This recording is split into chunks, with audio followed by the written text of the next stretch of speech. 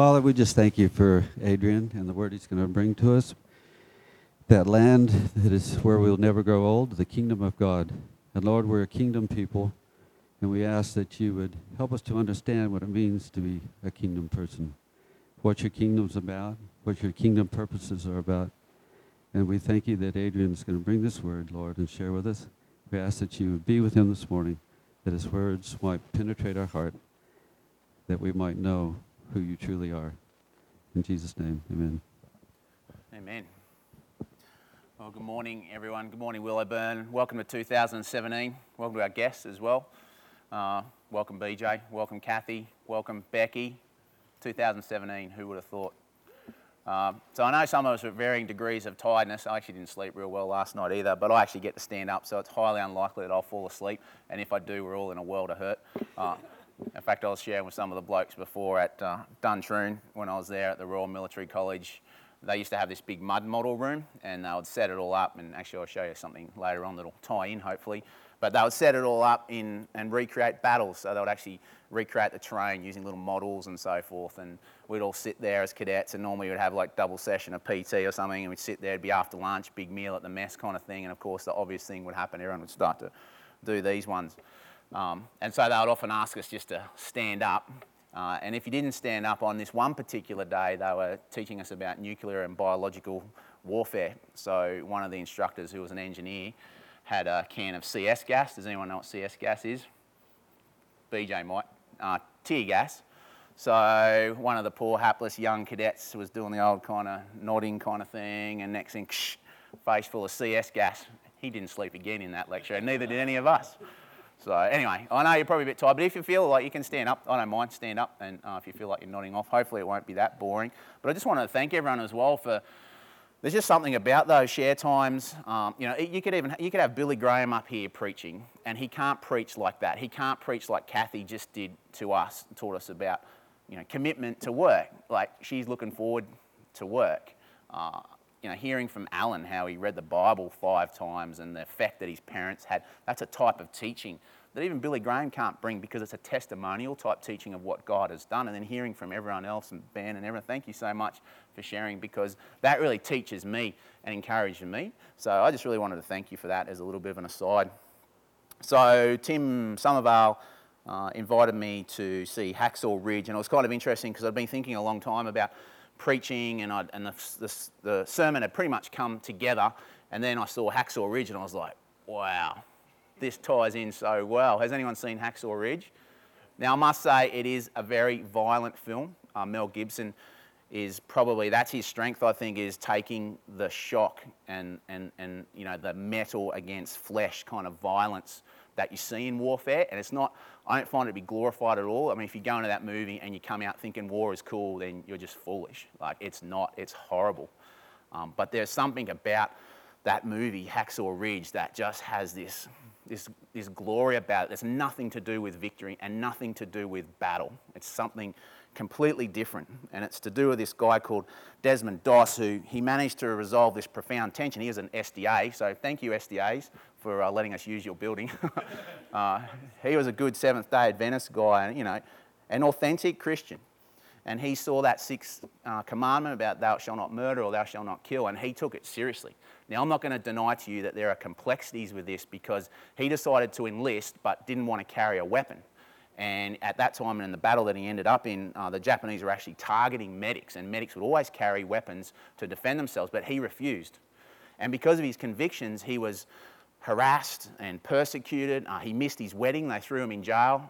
They tried to basically, when they couldn't psych him out, so they took him to psychologists. They found out he wasn't loopy. When they couldn't get rid of him, then what they did was they started to basically bring so much pressure to bear on him that they wanted him to leave. And he just wouldn't. He was just so convicted. And as many times in the movie, he's going, just pick up the rifle. Like, just shoot a couple of rounds, You don't even have to shoot anyone necessarily. But he just wouldn't do it. And then finally, we see him get to Okinawa, and it's one of the most vicious battles in all of World War II. There's this massive 400-foot escarpment that they have to put a cargo net up, and they have to literally climb up a vertical incline to get to the top. He has no weapon. Everyone else has weapons. and something amazing happens. Something amazing happens on this ridge. And like I said, there are complexities here. I mean, my grandparents fought on opposite sides in World War II. They carried arms and shot at each other. Well, my granddad and my oppa did, okay? There's something I think that we all need to grapple with when we think about war, but in the periphery of the complexity, don't forget the core of what happened here. God used this in such an amazing way. I didn't even know about this story. I find it amazing that I didn't know about it. So I'll just read you the citation from his medal, just so you know it's real, okay? So this is the Medal of Honor. This is the highest bravery, award that you can get. The President of the United States of America, in the name of Congress, takes pleasure in presenting the Medal of Honor to Private First Class Desmond Thomas Doss, United States Army, for conspicuous gallantry in action above and beyond the call of duty in May 1945 while serving with the Medical Detachment 307th Infantry Regiment in action at Okinawa.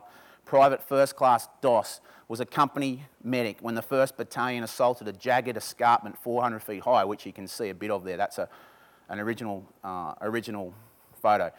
As our troops gained the summit, now this is just really understated, and this is why I encourage you to see the movie. I mean, don't take kids, but I encourage you to see the movie because it's just really understated in this citation about what happens next.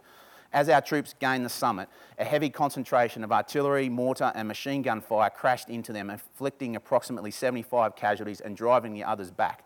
Private Doss refused to seek cover and remained in the fire-swept area, with many stricken, carrying all 75 casualties one by one to the edge of the escarpment and there lowering them by a rope-supported litter down the face of a cliff to friendly hands.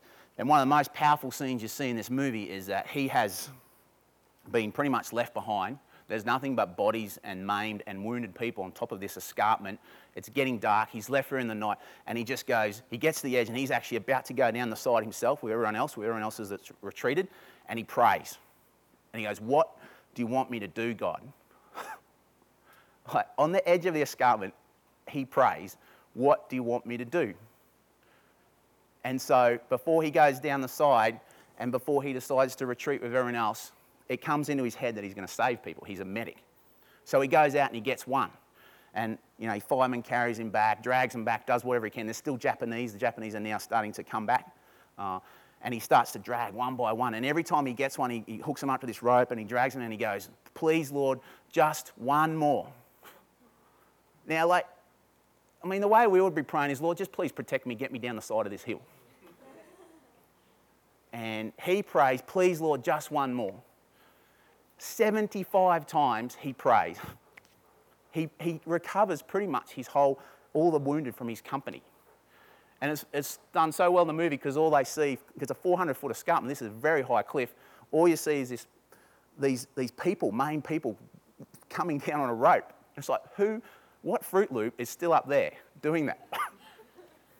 And it's just this incredible, profound scene. He just prays one more time. He prays and he prays. And like I said, there's complexity there, and we have to think about what it means to wage a just war, whether it was a just war, what it means for Christians to carry arms if you believe that, what it means if you believe that God has called you to pacifism or whatever. There's all those complexities, but right in the center of that, this overriding, lasting impression is capital C, conviction. Conviction. Capital C, conviction. And what I wanted to myself is, in day-to-day life, we're not called to go up to Okinawa and rescue 75 people like that. And I can see many kind of evangelical sermons in the future, just one more, just one. You're going to see it for sure. Okay. But just imagine that conviction of heart in your workplace, in your home place. Capital C, conviction. The kind of self-sacrificing heart and soul conviction to the Lord Jesus with all your heart. Just imagine that. Imagine that. I was just incredibly moved, and it really made me wonder in 2017, what about us? And then I started thinking, well, what does that level of conviction look like? Have I seen that? And I started thinking about this old lady called Myrtle. She used to be at Community Baptist, and we were over there, and she had this stroke, and it paralysed half her body, so she was in a wheelchair, and she had a little electric control thing. And she used to have these little microstrokes, so sometimes the chairs were all connected, and this one time I was preaching and she had this little microstroke, and the chair collided with the big row of chairs and started dragging the whole row of chairs.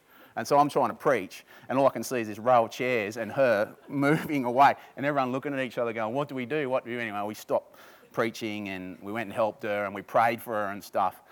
But this lady, like, even with her good hand, she'd like raise it, and you'd hear her singing, and now and again there'd be an amen, and I'd go and visit her up at Salem Rest nursing home, wanting to encourage her, and I'd just come away glowing. Like, she'd, let me pray for you, Adrian, how are you going, blah, blah. And then a nurse would come in and she'd be like, she'd go, I've been talking to her about the Lord, Adrian, and that other person over there, I just led to the Lord, and see that person there, she's in a bad way, we're going to pray for her. Like, she was in her 80s, she was bedridden. And I thought, that's conviction, that's capital C conviction, that's with all her heart. And then I thought about my oppa, and none of these people are perfect people, right? This is what's so amazing about it. They were probably selfish at times. Their family members were probably annoyed by them at times, but they had capital C conviction. So my oppa, he was in the German side, and he loved the Lord his whole life, and he became a Christian, literally in the foxholes when the Russians were advancing, and he loved people right till the end, and he got this leukemia, and it would cause this incredible pain in his hands, like these intense, like pins and needles, very sharp, jabbing pains, right? And so in a lot of pain, and my mum was telling me a story about how she was taking him home one day after some treatments and whatnot, and they drove past the pub, and he'd been talking to this guy called Cuddle, a German kind of name, Cuddle, at this pub, and as he drove past, he was praying, and then he suddenly just prayed out, I know, God, save Cuddle too. He was praying for himself, and he prayed in his pain for this other person. And, he loved to sing, so he'd always sing really loudly in church, and then he couldn't sing anymore because all his throat got cracked and parched and whatnot, so he would whistle. He'd whistle hymns. And I'm just thinking, to some people that just sounds stupid, but to me it sounds like capital C conviction for his Lord Jesus. You see this Desmond Doss, you see Myrtle, you see my oppa, and it's with all their heart. And again, I just wonder, in 2017, why can't we, each of us, and I know this is a big thing, I know it's a big, why not? What's missing? There's nothing missing. They had the Holy Spirit empowering them. They were way, way better than themselves because of the Holy Spirit within them. And that's why I just think, like Ben was saying, I'm so thankful that on Sunday we can kick the year off and just think about this question. Think about it in God's Word. Think about our magnificent Lord. You guys saw the creative sophistication of God's artistry this morning. And it doesn't just speak without words, it speaks in such a deep, profound way. And that same God speaks to personally, like we heard from Luke. This is all tied together so well, and I thank Luke, in the letters, these personal little things to people. And then God speaks personally to Desmond Doss, to my oppa, to each of us. And he calls us. And this with all our heart thing, I don't think I'm the only one saying it. We heard about Paul, the great church planter, missionary pastor. He was a Christ hater. He turned into a Christ lover after a profound experience. He turned into a man of conviction. He served the Lord his whole life, beatings, shipwrecks. And he says this in a letter to his beloved brothers and sisters in the church. He says, whatever you do, work at it with half your heart. No, work at it with all of your heart. Work at it with all of your heart as though working for the Lord. Now, if Paul was in our prayer and share time before, and he shared, and he'd probably come to a little church like ours. Oh, probably that's a bit arrogant maybe. But he would come, if he was here, okay, and I don't know what it'd be, but I know that he'd start off with telling us something about some new insight into the Lord, or maybe it's an old one that he wanted to remind about the Lord's grace, God's grace, and then he would say something along the lines of, Willowburn, this year, with all your heart, Barnabas, anyone remember Barnabas, Paul's friend, travelling companion? They had a little bit of an argument, but then they got back together later on. His nickname comes from this idea of being a son of encouragement. So he goes to Antioch. It's a brand new church planted at Antioch, and this is what he says. He encourages them, so I'll just read it. When he arrived, he saw the evidence of the grace of God. He was glad, and he encourages them to remain true to the Lord with all their hearts. With all their hearts. Hold nothing back. If Barnabas was in our prayer and share time, he'd be going, Willowburn, this year, with all your heart. With all your heart, my brothers and sisters. Moses to his nation, he's writing his last words in Deuteronomy. after all, the Exodus, all those miracles, the sea parted, all those plagues, this amazing deliverance.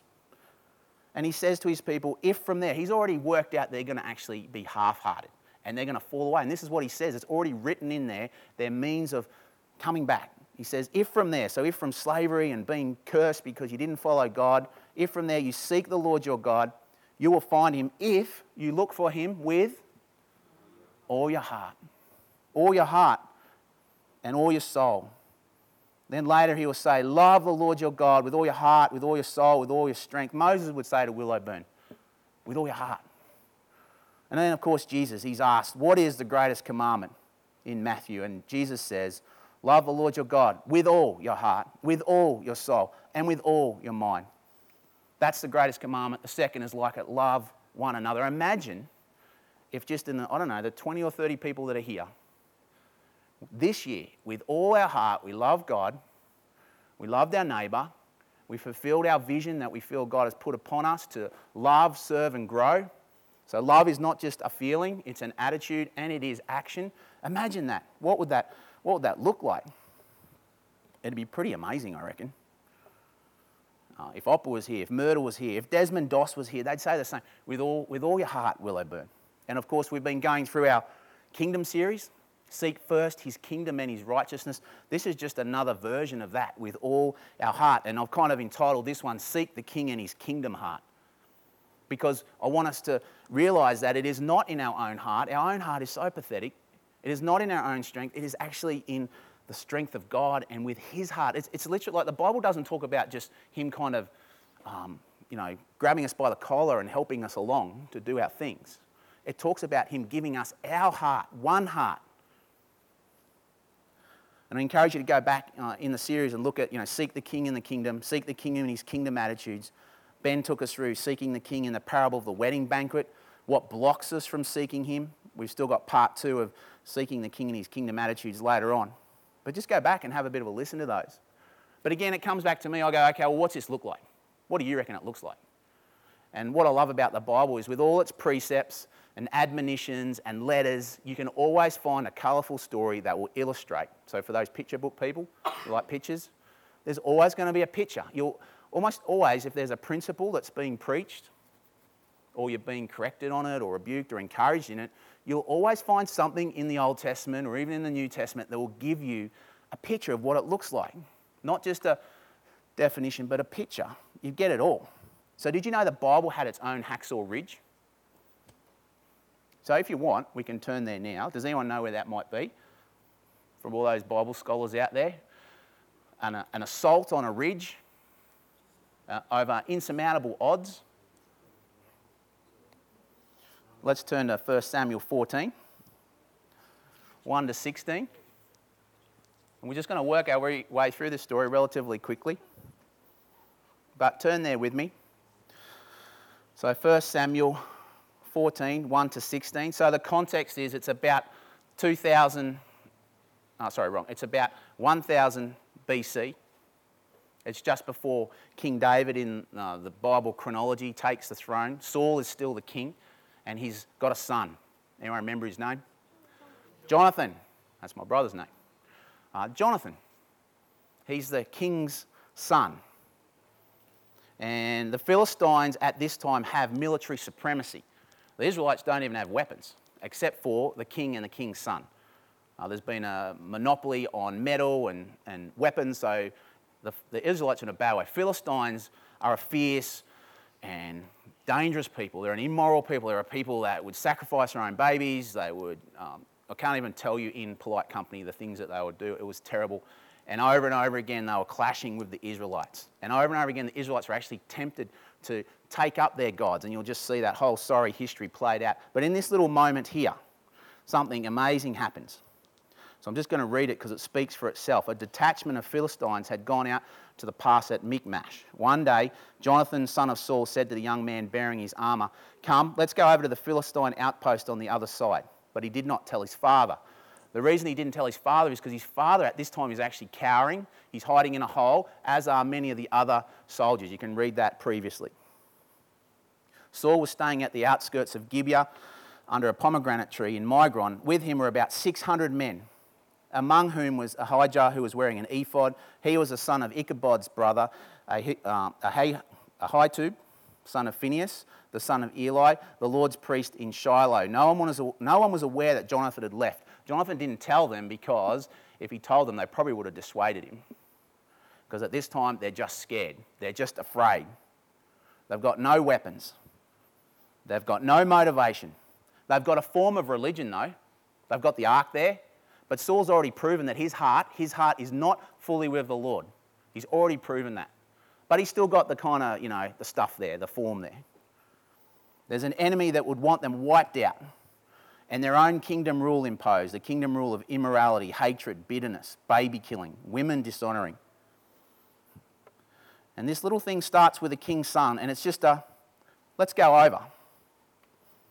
Come, let's go over to where the Philistines are. So in verse 4, on each side of the pass that Jonathan intended to cross to reach the Philistine outpost was a cliff. One was called Bozez and the other Sennar. One cliff stood to the north towards Michmash, the other to the south towards Geba. The other thing I love about the Bible is you can almost always Google the geography. And guess what? Bible scholars believe they have identified where this pass is. In fact, there's a town there that's called Michmash, or a derivative thereof. And so they believe that this pass is as shown in the photos here.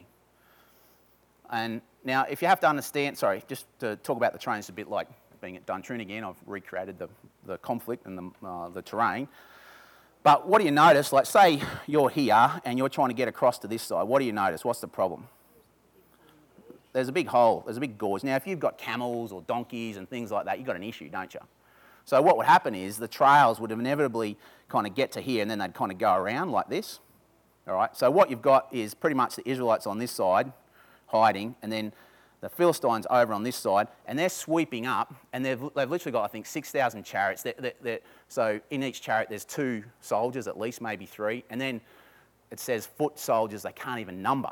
So there's 600 Israelites, and then Jonathan says, hey, let's just go over to that outpost. It's like poking the hornet's nest. Poking the hornet's nest with like honey, and just, it's crazy.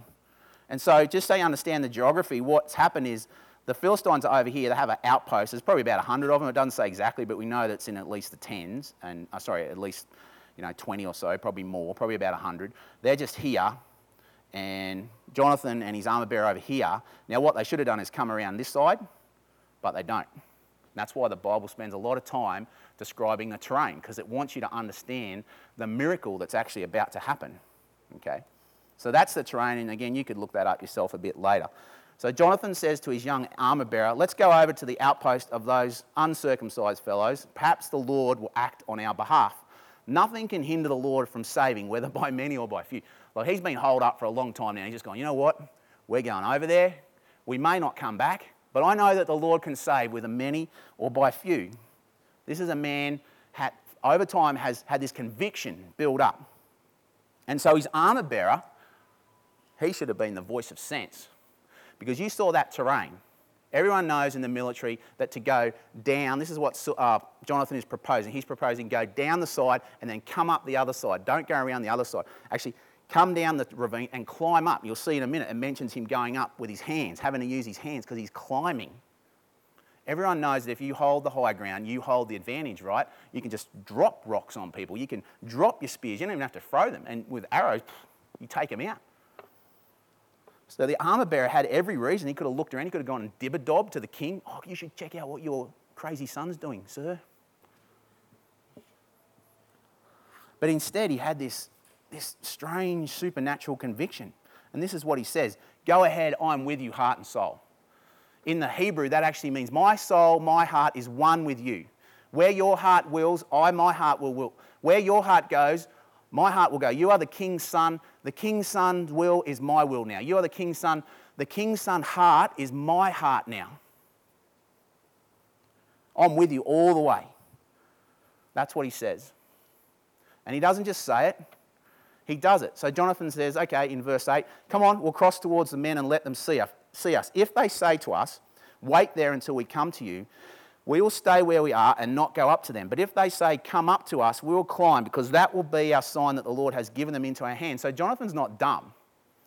He's an idealist, but he's not insane kind of thing. He knows that as soon as he goes down, he is going to be in the killing ground, literally. And he has to get across. So he says, if they come to us, we're probably not in a good way, but if they call us up there, that'll be the sign from the Lord that he has given them into our hands. So in verse 11, they both show themselves to the Philistine outpost. And the Philistines, they're high on their own military arrogance and might. Look, say the Philistines, the Hebrews are crawling out of their holes they were hiding in. The men of the outpost shouted to Jonathan and his armor bearer, come up to us and we'll teach you a lesson. You know what kind of lesson that would have been? Violent, terrible death. Probably torturous death. So Jonathan says to his armor bearer, climb up after me. The Lord has given them into the hand of Israel. I remember preaching this earlier and I saw it pretty clearly. You know what he's actually said? We've got them now. We've got them now. We've got them now. The Lord, that's the Lord's sign. That's the Lord's sign of approval. That's the Lord's sign that he is going to give them into our hands. And so he and his armor bearer start climbing up the side of this ravine. And you saw the terrain there. Verse 13, he climbed up using his hands and feet with his armor bearer where? Running back to Saul? No, right behind him, right with him. His actions were now flowing out of his heart. It wasn't just a heart thing, it was a hands and feet thing. The Philistines just fell before Jonathan. The Bible always just understates things. If this was Hollywood, this or even a novelist, it would take probably 5 pages at least to get. The Bible just understates it. It doesn't need to make a big deal. It just simply says they kicked butt, big time. And people died left, right, and centre. It was a violent battle. And again, I don't want to glorify war, and I don't want to glorify this. Again, there are complexities here about what's happening with God commanding the Israelites to fight the Philistines and all the rest of it. But panic strikes the whole army, and those in the camp and the field in verse 15, they just panic and they fade away. And that is the turning of the battle. That is the turning of the time where the Israelites go from being persecuted to actually being greatly victorious.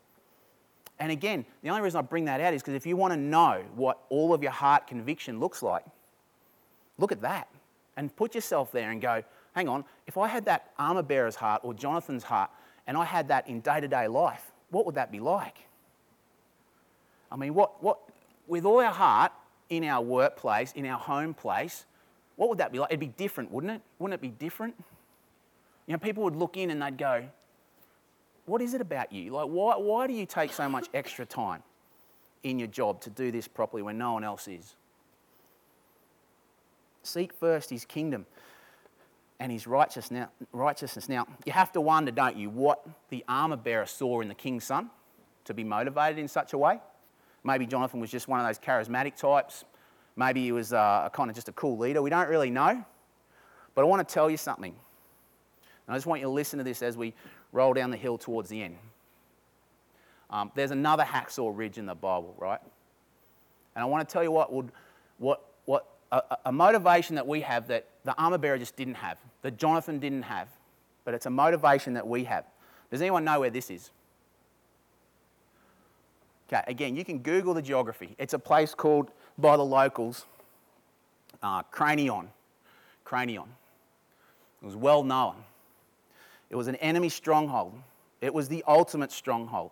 It was a place where death, suffering, and sin and dark spiritual powers reigned supreme. It was the darkest place, and it symbolised, in a sense, the darkness, the destruction, the death, the suffering. Everything that's bad was represented in that place. It was a place where, in a sense, it kind of symbolised where we're all going in our own selfishness.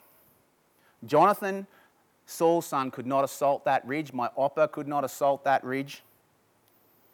Desmond Doss, even with his fighting compadres, could not assault that ridge. None of them could. But there was one who could. You know what it's called? Hopefully you've guessed by now. It's Golgotha. It's a ridge, and this is the traditional site. There's a few disputed sites you can look up, but this is the one that's their best guess, and you can see some of the terrain there. Cranion is Greek for Golgotha. And you think the Bible stories or the Bible itself is boring. It's not. We're the ones that make it boring when we just kind of flip over it and don't actually think about what the story's saying. Now you think about this assault 2,000 years ago. This was an assault on an unassailable ridge. Another king's son, another man of conviction, capital C conviction. Profound, heartfelt conviction. He was the one that Desmond Doss served, the one that Jonathan, son of Saul, served, the one my Oppa served, the one Myrtle served, the one we all serve. And you know what? He should have probably sent us. That's what most kings do. Most kings, most gods hold the high ground, and they demand your worship from the high ground. This king died on the high ground. There have been many kings who would demand your worship from the high ground, from up there. There's been only one who died on the high ground, the king's son. And in that moment, the sin that held us and therefore gave power to all those dark spiritual powers that are over us, sin was cracked open. He died on that cross. He assaulted that ridge on his knees, torn open for us, and he took out the enemy powers that held suffering and death as their weapons. And he did it with all his heart. He did it with all his heart. You can't say he didn't. No one can say he didn't. And so this is what I want to ask you, my brothers and sisters. In 2017, this is a question we've asked in the Kingdom series. What would Jesus' kingdom rule look like in your workplace? It'd be a loving place. It'd be a patient place. It'd be a gentle place. It'd be a gracious place. It'd be a non-judgmental place. There'd be firmness sometimes, but there would be this love. They'd know they weren't being attacked. They'd know that they were being loved. Just like Desmond Doss, you look at the movie, you'll see many scenes like that. He could have judged them, instead he served them. What would Jesus' kingdom righteousness look like? And I want to ask another question now. What would it look like with all our heart? You see it all there, the accountants we've got, teachers, administrators, engineers, musicians, artists, mechanics and so forth in this church. What would it look like with all your heart? Maybe you'd just be praying a lot more like, God save, put someone in. Maybe we'll stop judging judgmentally so much. Criticism it's so discouraging. It just happens so much.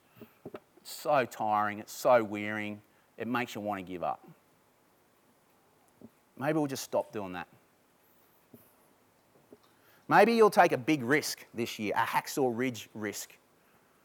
Something you wouldn't even thought of will come to your attention, and it'll be like, and then you'll know, this is it. And it'll mean that you're going to have to step out, and you're not going to pray, God, grant me success. It's going to be, I think you're calling me to this. I don't even know if you're going to give me success. Just one more. Just help me. Just help me. Grant me success is what we often pray. But how about this prayer? Lord, whether I succeed or not, help me to go. I just want to go for you. Amen. And I have a fear in 2017, and it's despite the King's complete, comprehensive sort of Hacksaw Ridge, Golgotha love for us, that my heart is going to get hard. You know why? There are so many hardening agents in this world. The materialism, we've seen it all now. The just the hardship of just day in, day out being faithful when so much of the current of the world is steering us away from that.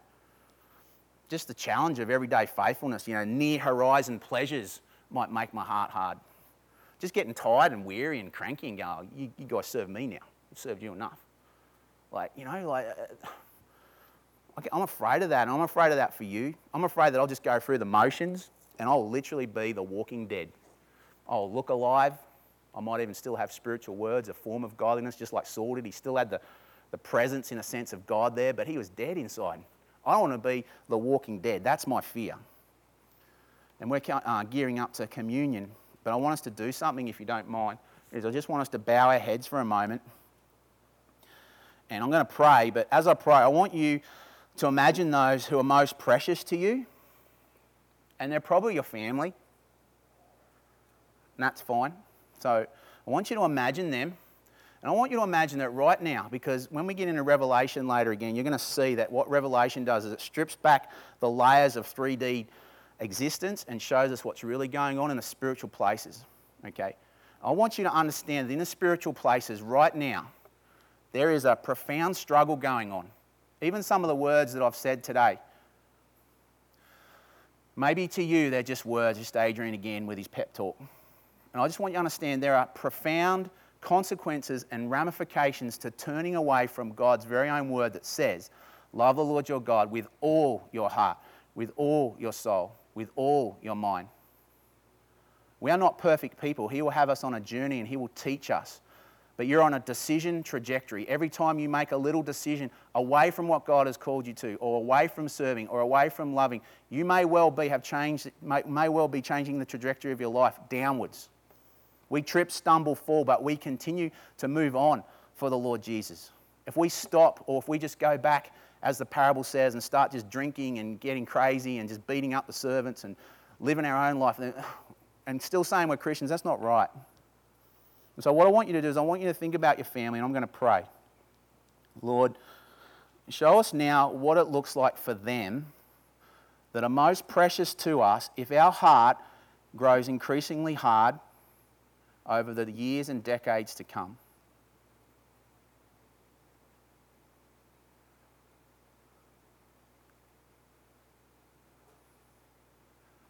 Lord, show us what it means for them if we fall asleep spiritually.